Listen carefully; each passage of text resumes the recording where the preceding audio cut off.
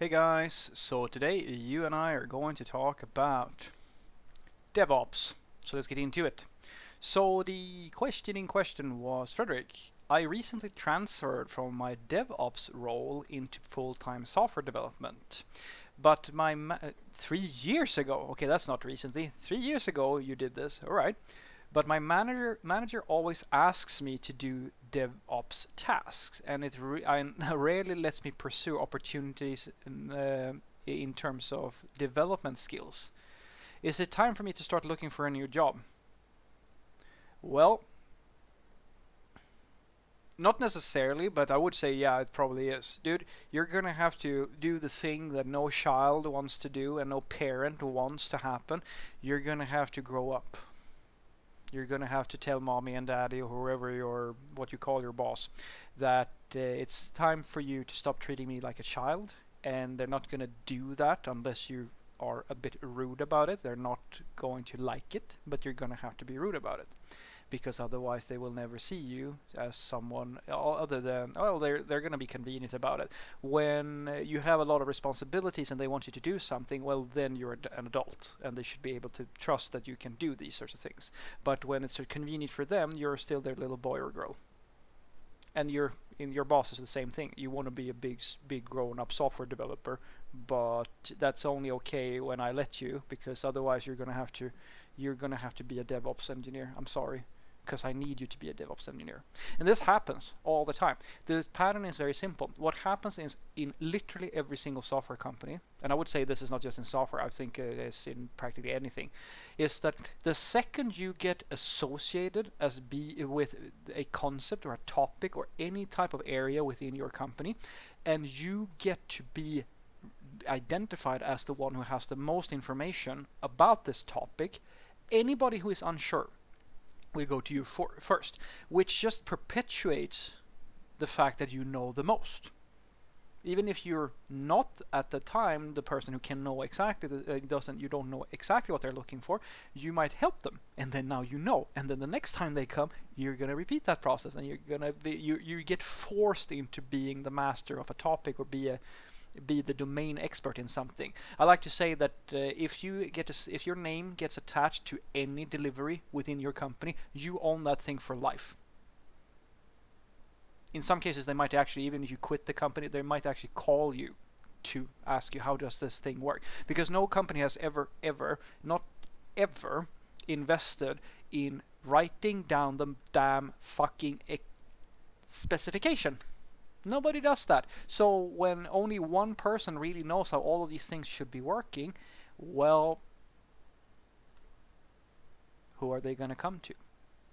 And if you quit, how do you know if the thing is broken or not, or if you're going to break it? Because of course you don't have any tests, or you don't work with BDD or anything like that that verifies if a feature is working the way it's supposed to be working. And that is your life now. So the one thing I can tell you that you can do is to actually say that I don't want to be this individual anymore. Now, what your manager is going to say is that you can't really have that attitude or something like that. They might listen to you and they might understand that you're being put in a really tough position, and then you can play a little bit hardball with them and say, well, I feel like you're pushing me into this role over and over, and I'm actually considering quitting. We need to train somebody else. We need to get someone else to be able to pick up this for me. Now, here is the thing. Now you're going to have to go buy this in a similar way to how the drug cartels are doing it and the criminals are doing it in all the series that I've watched, where if you have a deal with an opposing gang where they're depending on your drugs or your guns to make a profit, you can't just say that you're not going to do that no more, because then they're going to kill you. You're going to have to find another gang that can take over the supply run. And that's exactly what you need to do. You need to find a patsy or some other poor motherfucker who wants this job, and then you need to start knowledge transferring. The best way that I've ever seen this be done is to have a dedicated go-to person, an explicit person that you always have to move to. In a DevOps team, for example, what you do is that you have a rotating schedule. Who is on call, like just your own little on call internal thing. and then you rotate that person. So every week somebody else is picking up the pieces, and even if they are completely incapable of solving the problem, that does not matter.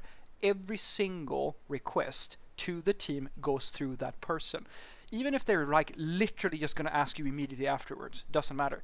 They own the issue, and you will guide them through solving that issue. And that rotation continues until they're able to do the job without practically ever asking you.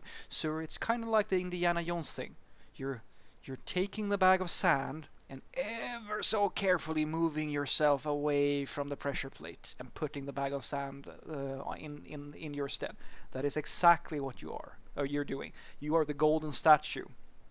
So what I want you to take away from this is that if your boss forces you into a role, it doesn't have to just be DevOps oriented work, and you want to transition into something different, you can't just say, I quit, I don't want to do this anymore. Because if your company has built up, unfortunately, a dependency on you that is that critical that you always have to be involved, you have to find a patsy, you have to find a substitute, a protege, whatever. You need someone to take your place so that things keep on moving.